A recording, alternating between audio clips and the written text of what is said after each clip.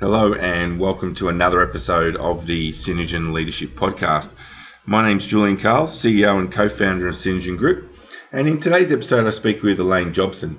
And Elaine is the CEO of Jets Fitness. And I personally found this episode particularly interesting for two main reasons. The first is Elaine shares how the strategy that Jets Fitness follow is very much aligned to Maslow's hierarchy of needs, which I thought was a really interesting topic, and we explore that in a bit of detail. And Elaine shares a pretty powerful story about her experience in that area. And the second is the importance that Elaine puts on her leaders investing in themselves. And I think that's important for every leader to think about how they can best invest in themselves to, increase their skill set, increase their capability. So happy listening. Once again, would love to hear what you think. See you next time.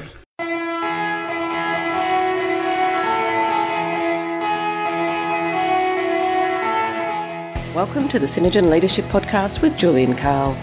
Julian speaks with leaders from around Australia to bring you their leadership story and share their insights about being a leader. To further help you build your leadership capability, Julian shares his own insights about leadership and the tools and techniques he uses as a leader. Well, welcome Elaine to the Synergen Leadership Podcast. Really appreciate you taking the time to be a part of it. So that the listeners have some context, can you share a little bit about who you are and the position you hold in the company where you work, please? Yeah, sure. So my name's Elaine Jobson. I'm the CEO of Jets Fitness, based here in Australia. Are you able to share an interesting fact that the listeners may not know about Jets Fitness? So Jets Fitness, probably the interesting fact is that we were founded by a guy called Brendan Levinson, and Brendan was a local boy based here on the Sunshine Coast, and he was a surfer dude, personal trainer. And just came up with this great concept of being able to members attending a gym that didn't have contracts in place and was really convenient and low cost, so more people could access it. So most people think we're some kind of international big brand that's come across, but no, we were an absolute startup business of a local lad 10 years ago. Right. And is he still actively involved in the business? Yeah, well, in a way. So Brendan owned the business for 10 years, and we were actually only sold to private equity last year. So he's still a significant shareholder in the business, and obviously things have changed somewhat in our world since then. But up until very recently, he was still very much the majority shareholder of the company. But no, we still see him from time to time. He still pops in, and we have beers and keep in touch. But he's moved on to do other projects at the minute. So I'd like to take you back to the beginning of your leadership journey. Are you able to share with the listeners the very first leadership role you had and what was sort of involved in that? Yeah, when I think back to where my leadership journey started, I'm thinking quite way back because I've been in the fitness industry now for 25 years, I think it is this year. So it's been a long journey. And I guess as many people do, you just kind of fall into a leadership role. You're not even kind of conscious of taking that position on until you're in it. And my first pure leadership role would have been as a sales manager in a gym. So I very much worked my way up through our industry, all the way from the grassroots. And, the first job that I had to have responsibilities over others was in a membership sales role. So working for a gym in the UK. Actually, we didn't even really have a fitness industry back then. It was just gyms were just independent owned gyms. There weren't really the big names like Fitness First and 24-hour gym. They were just very much independently owned. So I loved selling memberships myself. I was really good at it, and before I knew it, I was leading a team of people to do that. So it was in a very much a sales environment that I started my own leadership journey. And I'm always curious about people's learnings from their first leadership role. What were some of the biggest learnings that you had? When I think back to when I was first started in that leadership role, I made ridiculous amounts of mistakes. It was just, there were so many things. I mean, I literally learned how to do leadership on the job.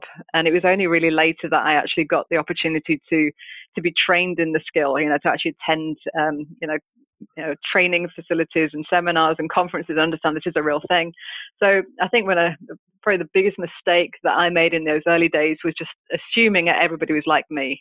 Assuming that everybody was motivated by the same things, assuming that everybody wanted the same things, that shared the same goal, was driven by the same things, and I was so ridiculously wrong.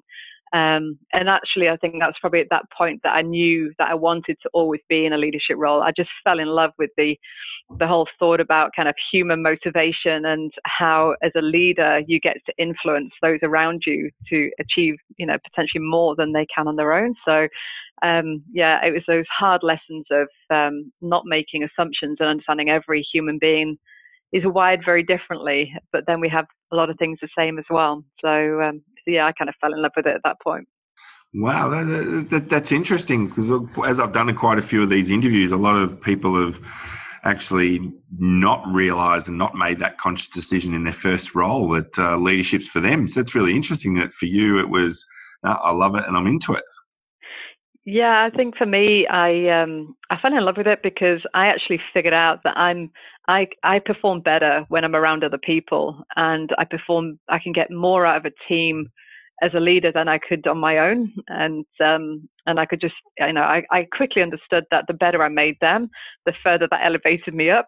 And I've made an absolute habit of that. And that's become almost my trademark of, attracting and retaining the best possible talent that I can get, because I've raised my whole career off the ability to be able to do that and to build these amazing teams. And, they've really taken me up to where I've achieved.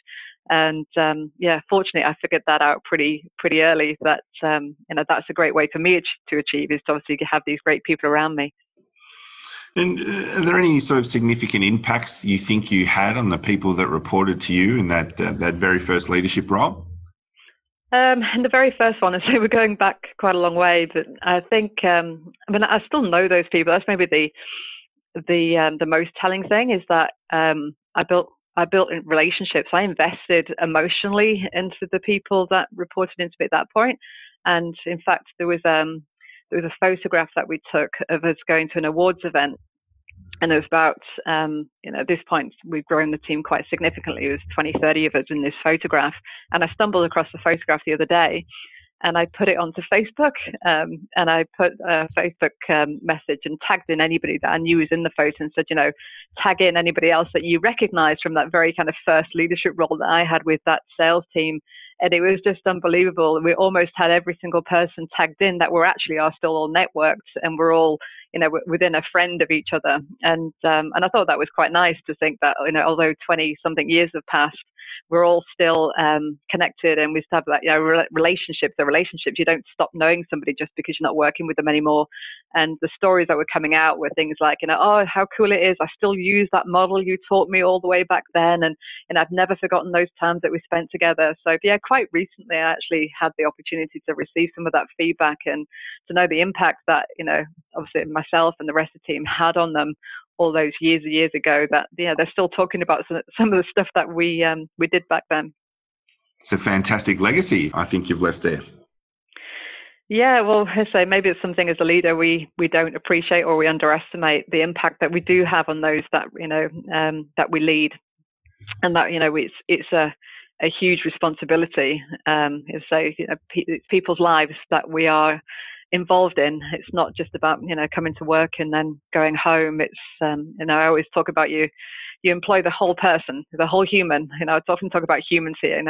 We employ the whole human.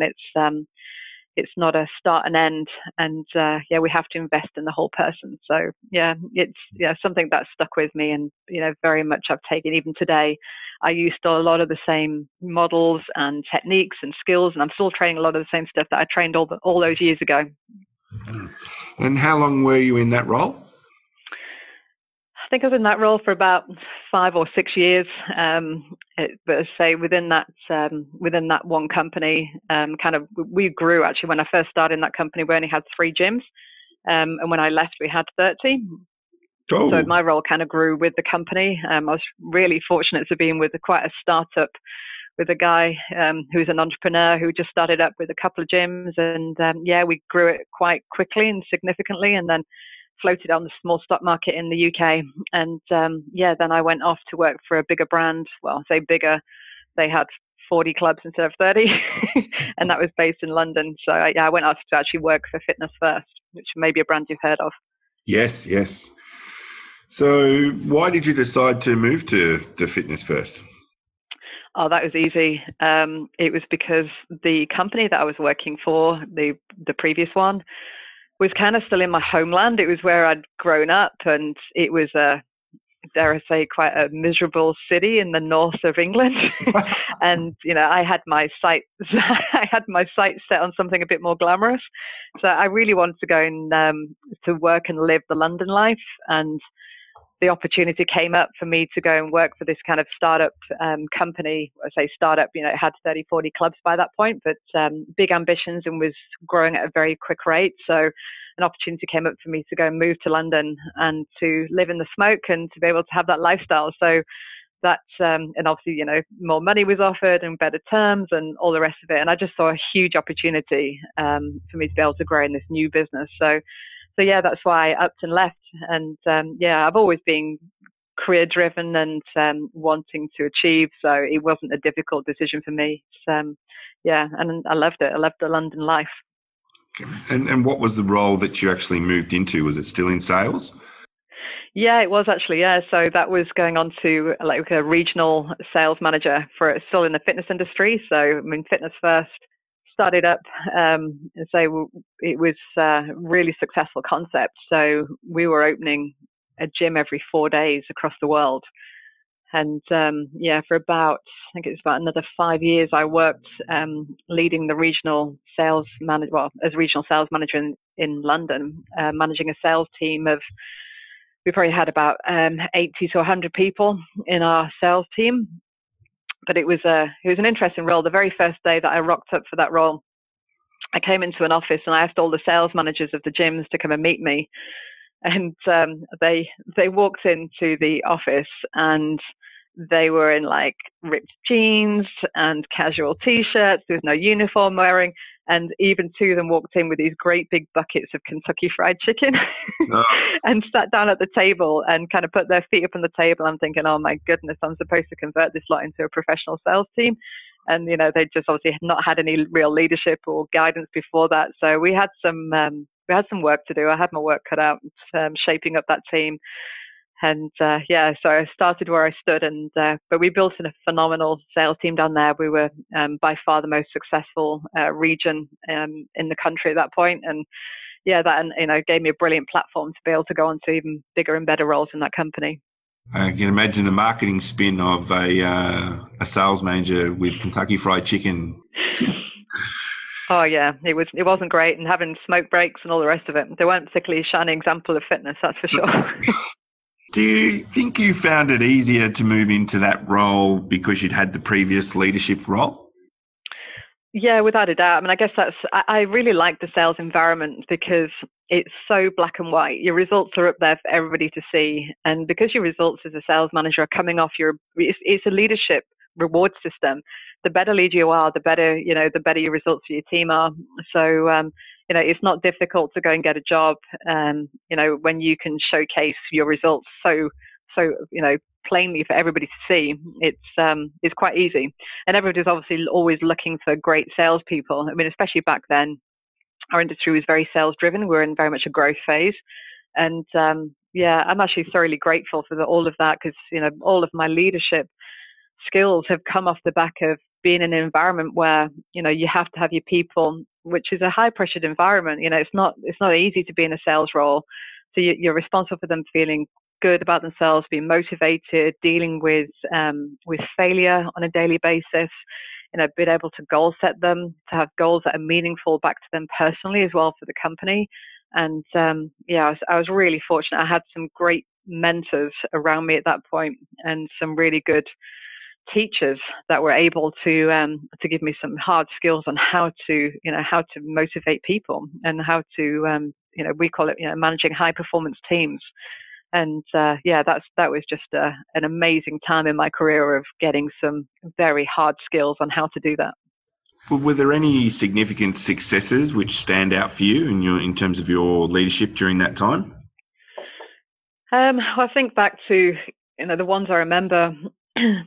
There's I was actually in that role when 9/11 hit, and I was in one of the gyms at the time in the middle of London, and obviously at that point we didn't know what was going to happen. There was talk that the planes were on the way to London as well. They're going to hit Canary Wharf. I wasn't particularly very far away from that, so it was a very nerve-wracking time. And I think for the whole city, when 9/11 happened, this turmoil started, and obviously anxiety levels built. And I was responsible for a huge team of people. I had to keep motivated and keep focused, but all of this is happening around us at that point. So, I mean, the thing that was kind of stuck out in my mind is that it was probably reflective actually of the mood in the city as well. But within my own team, is leading them through that point of history of channeling that what was potentially quite negative into something more positive.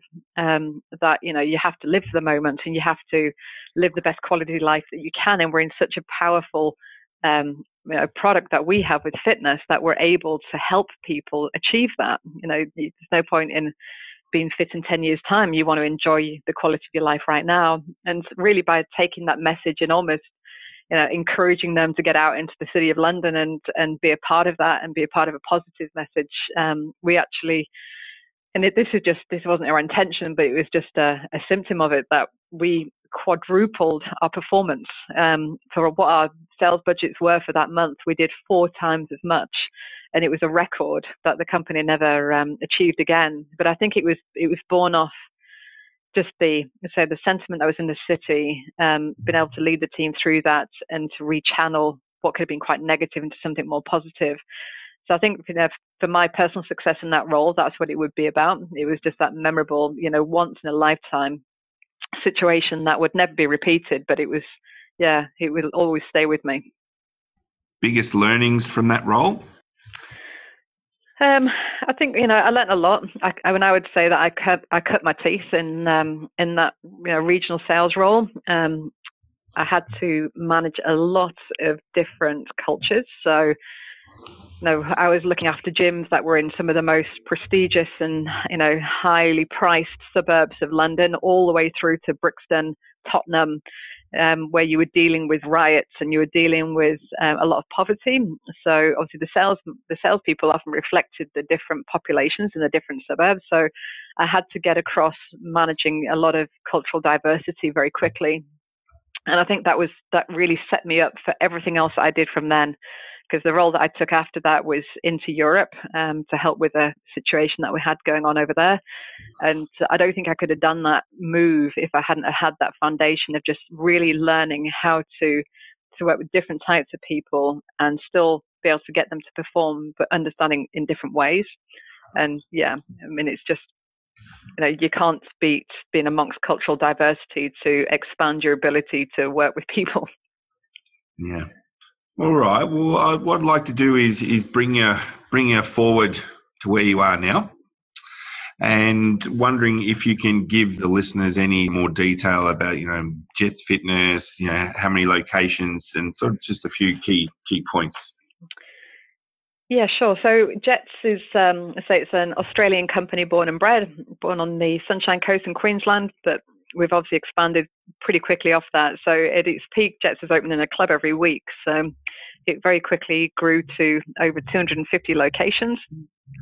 We're also international now. So we have just short of 60 gyms in New Zealand. We've just gone into Thailand. We've got 8 clubs open in Thailand, and we're in the UK and the Netherlands as well now. So we're opening about a club a month in the UK, and we've got about 5-6 clubs open in the Netherlands. So we're kind of very, very established, obviously, in Australia. Most people know our brand, especially in the likes of Queensland, Perth and Victoria, where we dominate. But it's the brand itself, I believe is well respected in Australia. We are what I'd like to coin as a good profit business. We put the customer first. That's shown through the fact that we don't do lock-in contracts. We don't do, we call it work out on your terms. Then people can come any time of day they like. It's over 24 hours a day. They're in really convenient locations with based very close to where people live or work. And it's been an amazing success story for Australia. I think Jets, and it's a true Australian business, and with a lot of Australian heritage. Especially coming from Queensland, and even our support office here is 150 yards from the beach. So it's we're based in Mooloolaba, and up until a year ago, owned by Brendan Levinson, who is the founder. Although we're now owned by a group, private equity called Quadrant Private Equity, who have really created something quite unique in Australia, where a fitness and lifestyle group is the group that now holds many of the different fitness brands. So we got purchased by them, and Fitness and Lifestyle Group now own Fitness First. They own Good Life. They bought Go Fitness, Hypoxia, Zap Fitness. So a lot of people don't know that, but a lot of the brands now, the fitness brands in Australia, are all owned by the same group, the Fitness and Lifestyle Group. Wow, that's quite interesting, isn't it? Because you'd never get that. Yeah, it's quite unique, actually. Oh, it's obviously a lucrative market. It certainly is. Yeah, we're still growing. You look at the Australian fitness markets. It's projected, it's still growing at a rate. This year will grow about 2.8%. Next, it's forecast to grow, averaging about 5 to 6% now for the next 5 years. It's a $2.2 billion market. So it's still very much in its growth phase. As much as people go, there's a gym, springing up on my doorstep every other day. It feels like that, because obviously you see them in prominent places. But the fitness market actually in Australia is still growing, because the penetration into the population is still growing. So at the moment, it's about 13% of the Australian population are a member of a gym. Whereas if you look at the likes of the States, that sits more like the 20%. So we've still got a long way to go before we have the penetration into the actual population. And that obviously means more gyms are going to open. So yeah, it's a really exciting time for us in our industry right now. And in terms of your role, how would you describe what you do? Well, obviously, as a CEO, in charge of everything, responsible for everything. So I've been at Jets now for just over 5 years, and when I joined the company from, Brendan brought me in because I think he recognized that as much as he'd had this phenomenal growth for the first 5 years, it was starting to stagnate. And the company was going from being a kind of almost fledgling startup to being something that was more mature. And I guess, my reputation in the industry, my skill sets is very much working in competitive markets. So this is where I prefer to play. And so Brendan kind of brought me in with the idea of obviously preparing the company for its next phase of, being able to operate in a more competitive market. So my role has really been that, transitioning the business from being, very much a growth business to being more of a mature business, and obviously getting it back to growth. And I've built up an amazing team of people around me. So I'm quite known for bringing in people that I've worked with before. So although I have a team of 6 heads of departments, 2 of those people have come from companies that I used to work for, or have been with in the past, and I've dragged them all over the world. And like Eddie, who's my head of technology here, worked for me in South Africa, and then worked for me in Malaysia, and now he's working for me here. So I like to have people around me that I know. Okay, and obviously they bring a skill set which you really value. Yeah, it's like it's hard to describe. I guess it's like a family. As when you work in a senior role in a business, I call it my inner circle. Your inner circle becomes really tight, and they know everything about you. They know what you're thinking before you're thinking it. And that is incredibly valuable when it comes to, making huge amounts of change in a business, because you don't have to get through that whole getting to know you stage. You can hit the ground running. So I don't build my whole team from people that have worked with me before, because I don't think that's healthy either. I think you need to have people that also understand the local markets and that understand the local business. So I balance it out. Half of them will have worked with me before, and half of them will come in new. And that's very much the team that we've built here. But obviously, we're all, we've worked together now for 5 years, so we're pretty tight. I'd like to explore some of your more sort of broader general views on leadership. What's the biggest myth about leadership that you've come across? I think the myth that a lot of people have about leadership is their motivation to want to be a leader. So I think sometimes it can be construed as having power and control, and being able to make all the decisions and have people do what you say to do because of the role that you have, because you are in the leadership position.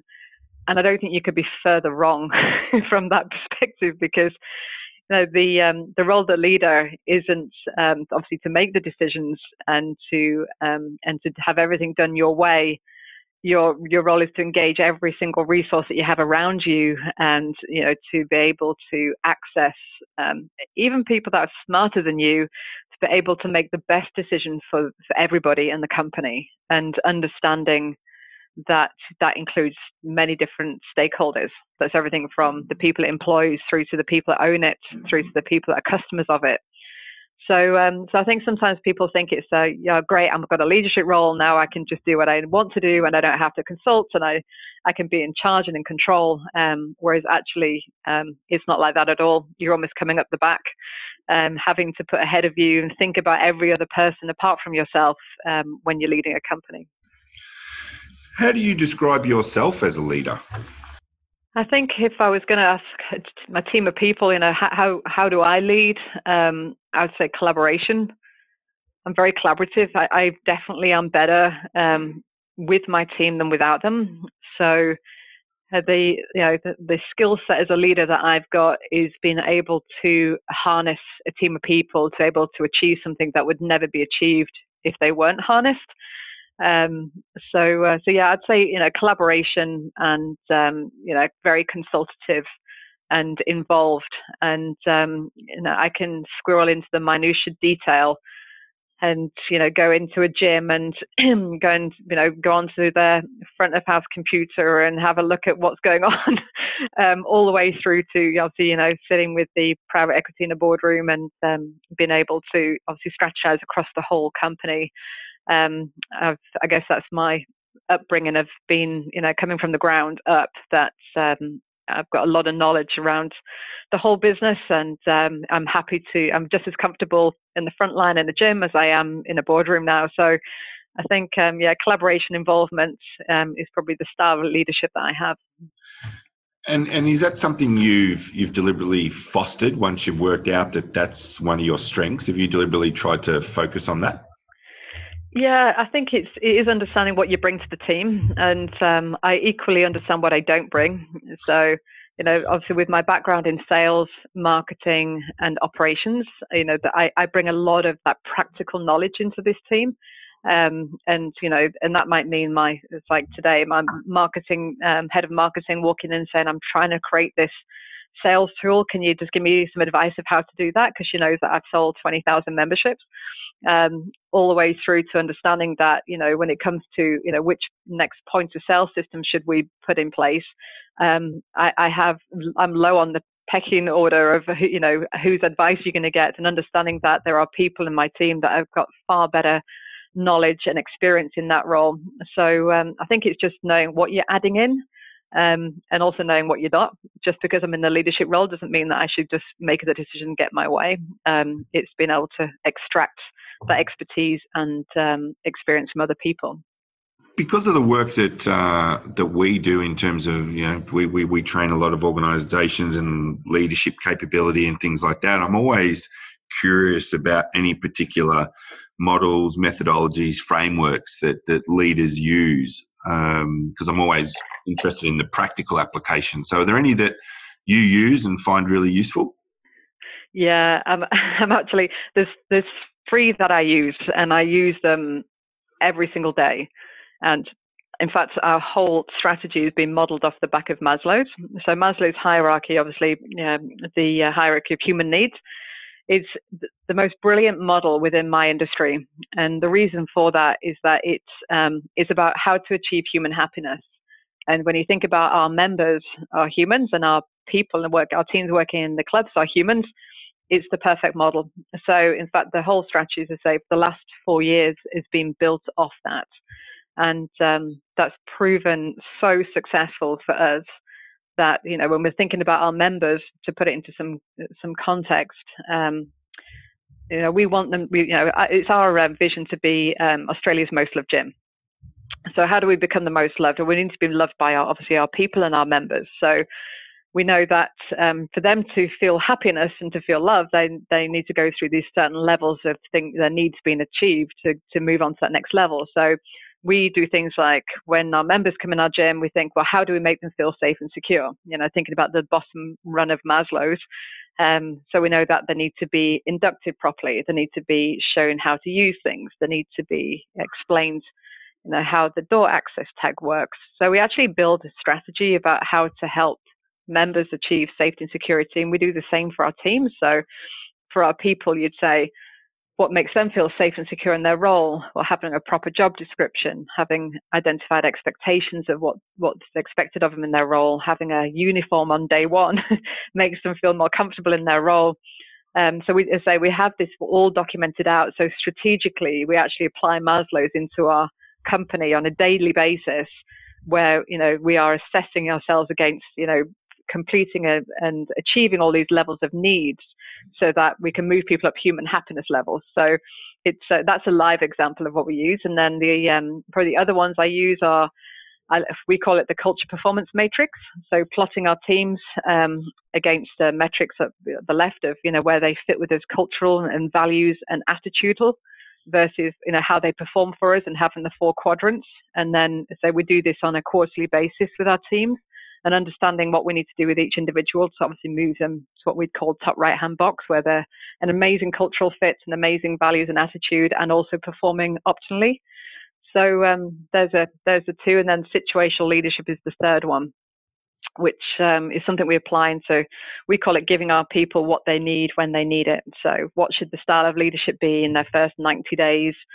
We're very directing and telling them what to do, and they don't need high motivation because they're super excited that they got the job, and then moving them through into, okay, well, they've gone through that now, they need to be having more of a coaching relationship with you than a supporting, and then a delegating. So these are very live tools in our business that we utilize pretty much every day. So those would be the 3 go-to that any of my team would be able to sit down and take you through how they'd actually plotted their teams out on those kind of metrics. And Maslow's been the biggest, because we actually strategize the whole company off that one.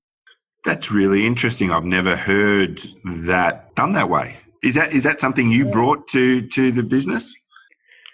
Yeah, it's something actually with the Maslow's. It's something I came across when I was working in South Africa. Because as you can probably imagine, in a country like South Africa, Maslow's is a real thing. This is when my situation in South Africa was that Richard Branson had bought a company. He acquired a company that had gone into liquidation, that had 5,500 employees and 650,000 members. It was a big gym chain, and it had gone through quite an aggressive leadership style before it was gone into liquidation. So there was a lot of people working in that company that were very scared, very intimidated by leadership, weren't able to give great service to their customers because they weren't sure about their own job security. So when we actually went across there, and I was part of the leadership team that Richard had appointed to be able to improve the culture and improve the performance of the company, it was a lesson I learned very quickly, because I was working on things to improve their spirits and to improve their happiness. That wasn't working. I was implementing strategies that were having no effect.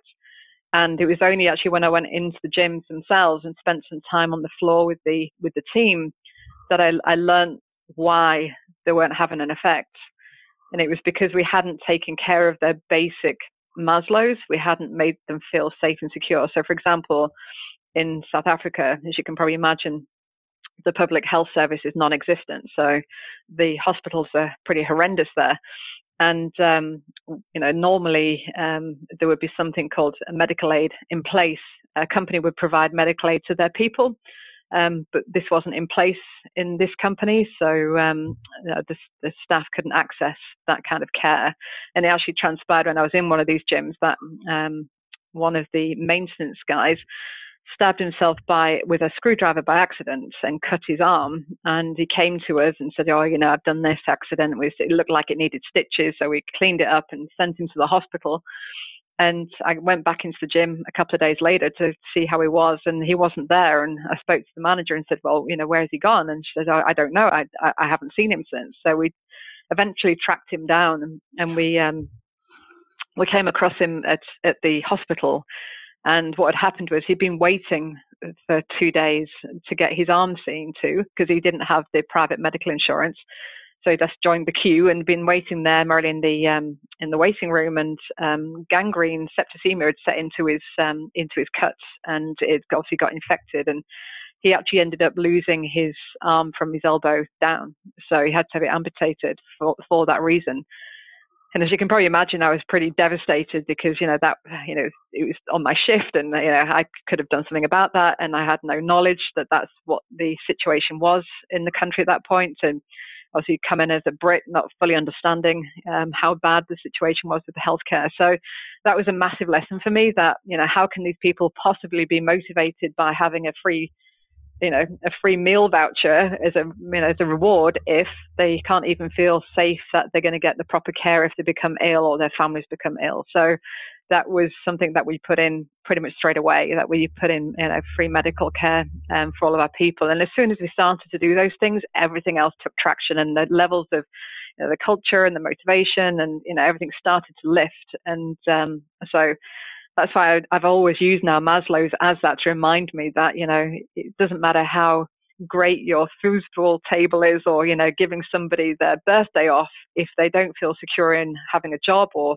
what their job is, or when I get paid, am I getting paid the right rates, then, there's nothing else they can do with their motivation level. So it was a harsh lesson, but one that was thoroughly learned over there. Wow. That's really puts it in perspective, doesn't it? Yeah, it certainly did. And I actually, when that was, it was a 4 year, I was there for 5 years, and, that's a strategy that we put in for over 4 years. And at the end of the 4th year, we were entering the BRW Great Place to Work. It was actually the Deloitte back then, the Deloitte Great Place to Work, and we actually ended up winning it. So we went from, I think, what was literally the most hated company, because obviously the previous leadership, we were, any leader that came in were all hated. They were very suspicious of us, to, I think, taking out the top award for the largest company, greatest place to work was a massive accolade to actually getting it right, and being strategic about culture, which I don't think people sometimes are. They think it's a bit of an afterthought, but it's critical. Mm. And what would you say your biggest leadership challenge is right now? I think for me, I always I'm huge on succession now. I was really coached well by a leader that I had back in the day about succession. And succession shouldn't be about, I'm going to be leaving, who's going to take my job? It's all too late at that point. So I think the thing that I obsess of the most is, is where's this company's succession coming from? Not just for my role, but for all of the roles. We are obviously based on the Sunshine Coast, and we're a growing company. We're doing a lot of growth internationally. So where are those future leaders coming from? How can I bridge the gaps to get more leaders coming through? So I think that's my role, and that's my responsibility as a leader right now, is to plan and protect the future of this company, and to project obviously where it is going to be. But who's my leader going to be in Asia in 5 years' time? Who's my leader going to be in Europe in 5 years' time? And most importantly, who's going to take over from me eventually? So I think that's my challenge as we sit today. We've got a great company, and we've been very successful, and we've obviously got challenges in the market. It's a very competitive market, but we feel very strong on those things. So I think for us, it's making sure we take the time to plan out the future, and to mitigate any risks to losing any of the things that we've already built. So yeah, long range planning, I think, is the biggest challenge that I've got at the moment. How do you measure your success as a leader? I think for a leader to measure success, it has to come from those that you lead. It's certainly not financial. I think it's the success is how successful I can make everybody else around me. Now, if you spoke to my team, they would say that I had an obsession with them, as in, I have my team. They have to invest 10% of their annual earnings back into themselves. and that's their money, not my money. Because I say, well, I want them to grow and to be more successful. So I guess the best way for me to measure my own success is how successful they become, and how they're able to translate that into the people that they're leading. So, when I feel that's good, and I can see that working, and I can see that growth coming through, then, I feel good about that. And I think that's how I would judge my success. Now, of course, I have responsibilities for our private equity and our shareholders.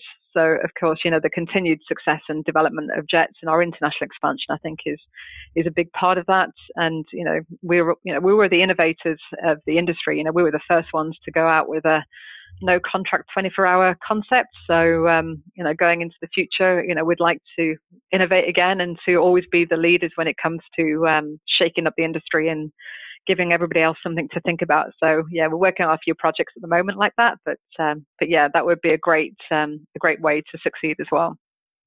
I'm always curious about how people or leaders build capability. You mentioned then that you expect them to invest in themselves. Are you able to shed a little bit more light on that? Yeah, sure. So obviously, as a company, we invest as well, but I think it's critical that they spend their own money. So I actually had a guy that I worked for called Terry Q, who was the global sales director of Fitness First, and I reported into him. And I actually sought him out. I wanted to report into this guy because he just had this habit of developing these most amazing superstars. Like, the best people in the company were coming out of his team. And I wanted to kind of infiltrate that and understand what is it he's doing. Anyway, I managed to get the role and to report into him. And the first thing he does is we sat down and went through this expectations exercise. And he told me at that point, no, I expect you to invest 10% of your income back into yourself, and we're going to set up a bank account, and I'm going to hold you accountable to this. And I have to say, my 26-year-old self was quite devastated at the thought that I couldn't spend my money on my car or my house or my holidays, but having to invest into learning and development. I was like, well, isn't that what the company should pay for? Surely that's not what I pay for. And he said, you will learn more, you will listen more, you will pay more attention if it's your dollars that you're using to invest in yourself. So I was kind of reluctantly made to do this, and it actually became a habit where, every year I was funneling in obviously $20,000-$30,000 potentially, of value back into myself, and how exponentially I grew against perhaps other peers in my career. That I was able, I attended numerous Tony Robbins conferences. I actually did Zig Ziglar when he was around. I went to Jim Collins, Stephen Covey. I did his training course with the man himself. I would have never have done any of that if I'd been relying on the budget given to me by my company. So all of these things have made me into the leader I am now, and I'm obviously got the fruits of that labor. But I'm just massively grateful to be made to do that, which has now become a lifetime habit. And that's what I'm passing on to my team now, is having them have the opportunity. So I think, in terms of what that money gets spent on, they have a lot of latitude, and it could be anything from subscribing to the Harvard Business Review all the way through to, going overseas and attending a leadership conference, but it has to show up in their role. So it needs to be things which are going to be helping them do their own jobs better, help them as a leader, help them with a skill set. But yeah, in fact, only today I was going through this with our COO and, discussing where he's going to potentially spend his money this year and what things he wants to achieve from a development point of view. But that's my job, is to hold them accountable for growing and developing and becoming better. If they invest 100% every year, they're going to be 1,000% better in 10 years' time. If they don't invest anything and don't do any training or improve, then they'll just be doing the same year over and over. So it's critical. That's my job. And how do you find people that don't know you when you go to them with that idea? How do people respond? They probably think I'm nuts. So I think they how they respond. Well, I've obviously had team members come in and perhaps people are more used to it now because I've become known for it. But if you're not going to agree to that because it's one of my expectations, it's unlikely that I'm going to be investing too many company dollars, because I think if somebody's not prepared to invest their own income into their own development. It doesn't have to be a huge amount, but they need to put their money where their mouth is. Why should the company? So that would probably be my expectation. But generally when it gets to my team, the understanding is there, and they understand the benefit that it's going to give them. And people that have worked with me have accelerated their own careers off the back of being able to be that disciplined about investing in themselves. So I think the results are there to speak to themselves. That's what I like to think. But I don't know. Maybe they just think I'm a bit nuts and barking mad. One of the things I'm always curious about is how people network. In my experience, a lot of leaders don't necessarily put a focus on it. So I'm always curious how people approach it. So how do you go about networking? Yeah, I'm a pretty natural networker. I do love to spend time with other people. So the challenge that I've got with my networking is that being based on the Sunshine Coast, we're a national or an international business. We don't actually do a lot of business on the Sunshine Coast ourselves. So my networking needs to be more international than it is local.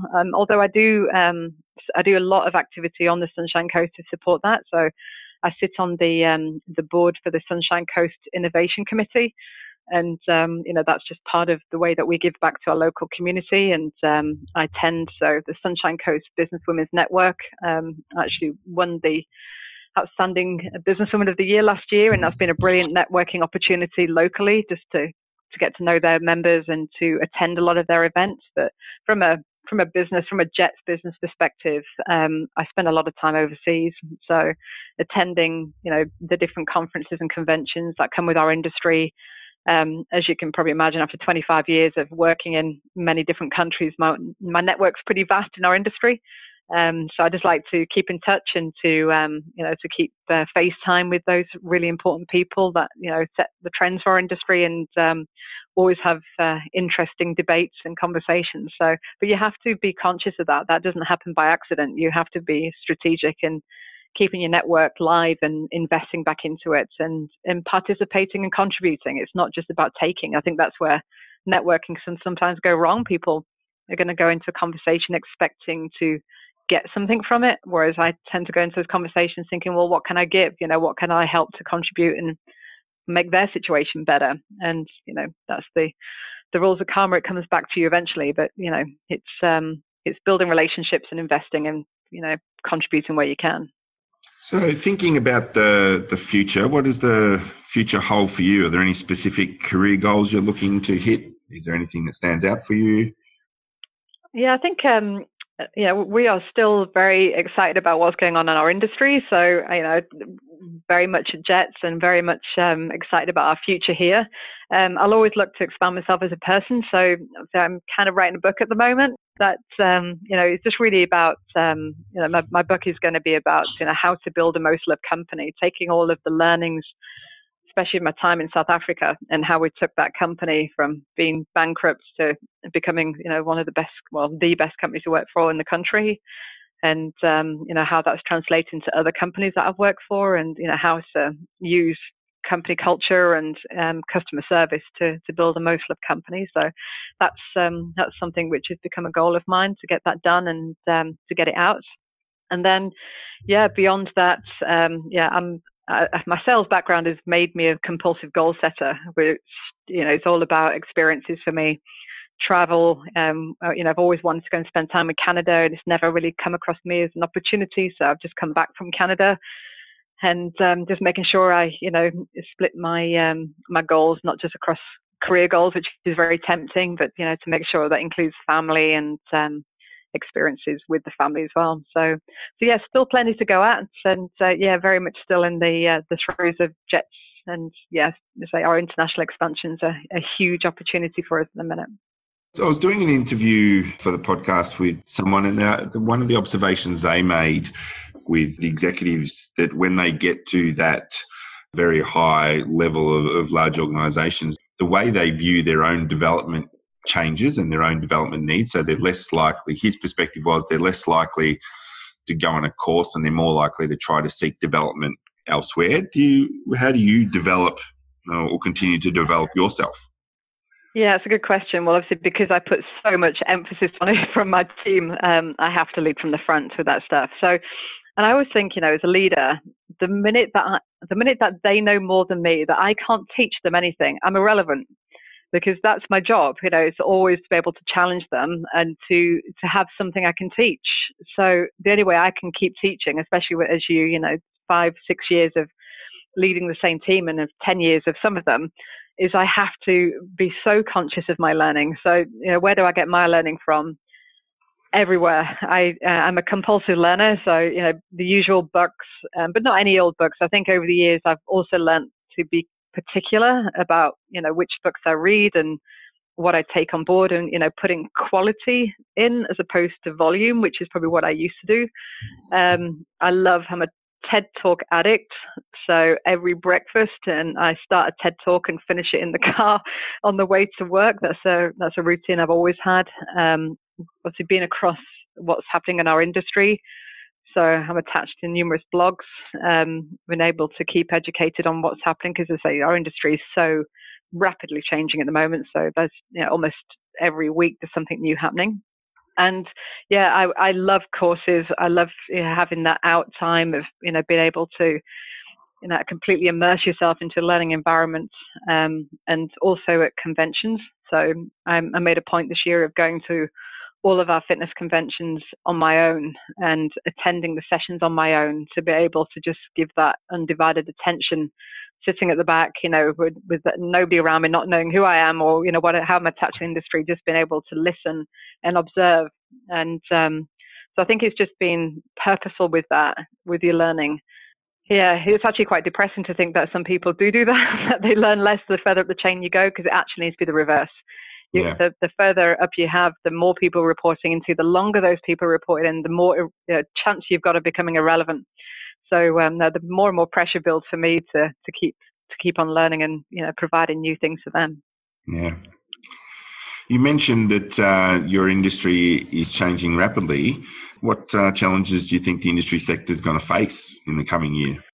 Yeah, well, it's changing rapidly, but it's changing for the better, thank goodness, because we did go through a period of time where it was becoming very beige. A lot of people were doing the same all the time. It was just becoming big boxes with rows of equipment and not a lot of service focus and not a lot of innovation. Technology didn't really feature, and it was just almost like a bit of a race to the bottom on price. Everything became about discounting. So that was not a world I was particularly finding fun. So now that we've actually had something exciting happen in our industry, so we've got what we call the arrival of the boutique fitness. So all these small concepts that are offering almost team-led training has really revolutionized our industry and woken up its eyes to the fact that it's not all about having the most glamorous facilities or the best equipment. It's actually about the human interaction when it comes to having a workout. People want to be motivated and encouraged and don't necessarily want to have to think about what they're doing. They just want to follow somebody. And that's why obviously personal training is so successful. But PTs only one-on-one, one-on-one or one-on-two. So what's been very successful is, having customers and members being able to enjoy fitness, being led by an expert on a bigger scale in a less glamorous facility, and people are paying more for that. So this whole discounting culture is coming to an end, and it's all about adding value back into the customer, giving them an experience and a service and getting them a result. That's why people pay us, is, to come to the club and get a result. So I feel it's actually refound itself from the early days where it was all about that, kind of lost its way for a while. And I think it's actually getting back to the right things. So yeah, we're really excited about that. And that's, a huge opportunity for us at Jet. Okay. So as we come close to the end, are there any leaders that you look up to or that inspire you? I think this, I hope they're not cliche, but, having spent time with Richard Branson, it's hard to not have him there. There's so much that I learned from him myself. And, this whole, he was really the one that taught me about, the happy people, happy customer, which would have been something that people would see probably posted on LinkedIn and Facebook quite a bit. But it's true. And it's not something that I had strategically done before, where I've understood to make my customers happier, I'm actually going to elevate my people's happiness. So that was career changing for me, and being able to build strategies with him and how to do that, was an absolute revelation. So he would be there, and obviously, just from a personal values perspective, he is one of the few leaders that has been consistent and has shown, and pretty much scandal-free for the many, many decades that he's been in a very public eye roles, and has managed to make many, many companies successful. Off this basic formula of giving the customer a better deal. So he would be one. And then I think, having been in South Africa and, seeing, the challenges that country had and, how it got led out of that, grim time of apartheid, Nelson Mandela would probably be the other one. A very kind of different leader, very quiet and humble leader, but just to show what can be done with humility and humbleness. And I think, that's something that the world of leadership could do with more of, especially right now. And where can people find out more about you and about Jets?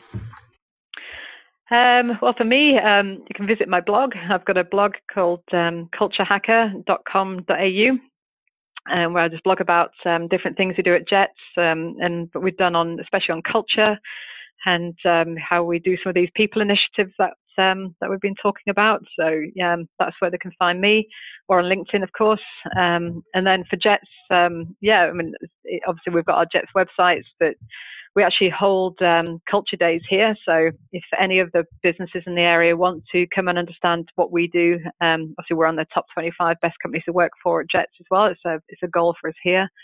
So companies come down and actually spend some time with us. We take them through all our initiatives and how we strategize culture, and how to become the great place to work and to be a most loved brand. So we believe in sharing that information, and the more companies that can get better, we believe elevates us all.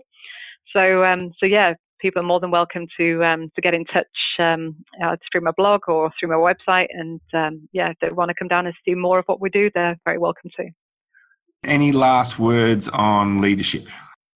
I think with leadership, we're going through a really interesting time in the world of leadership, where two very different styles have been demonstrated. So I think this is a time for leaders that are maybe more humble and with a lot of humility, is to become perhaps a bit more outspoken, and to make sure that each style is being represented. But it's for the great leaders out there not to tolerate when they see something wrong, but to make sure they voice it, and to make sure that leadership is coming from a place of great values and integrity. And we just need to keep banging that drum. Well, Layne Jobson, thank you so much for being a part of the podcast. All the best. Thank you. No, it's been an absolute pleasure. Thanks for the opportunity. Well, that wraps up another episode of the Synergen Leadership Podcast. I trust you found it interesting. A couple of things. If you could go online and leave a review of the podcast, that would be great. Really help us in spreading awareness of the podcast. Happy for you to connect with me on LinkedIn. I'm pretty easy to find. And if you want to shoot me through an email, julian@synergengroup.com.au. See you next time.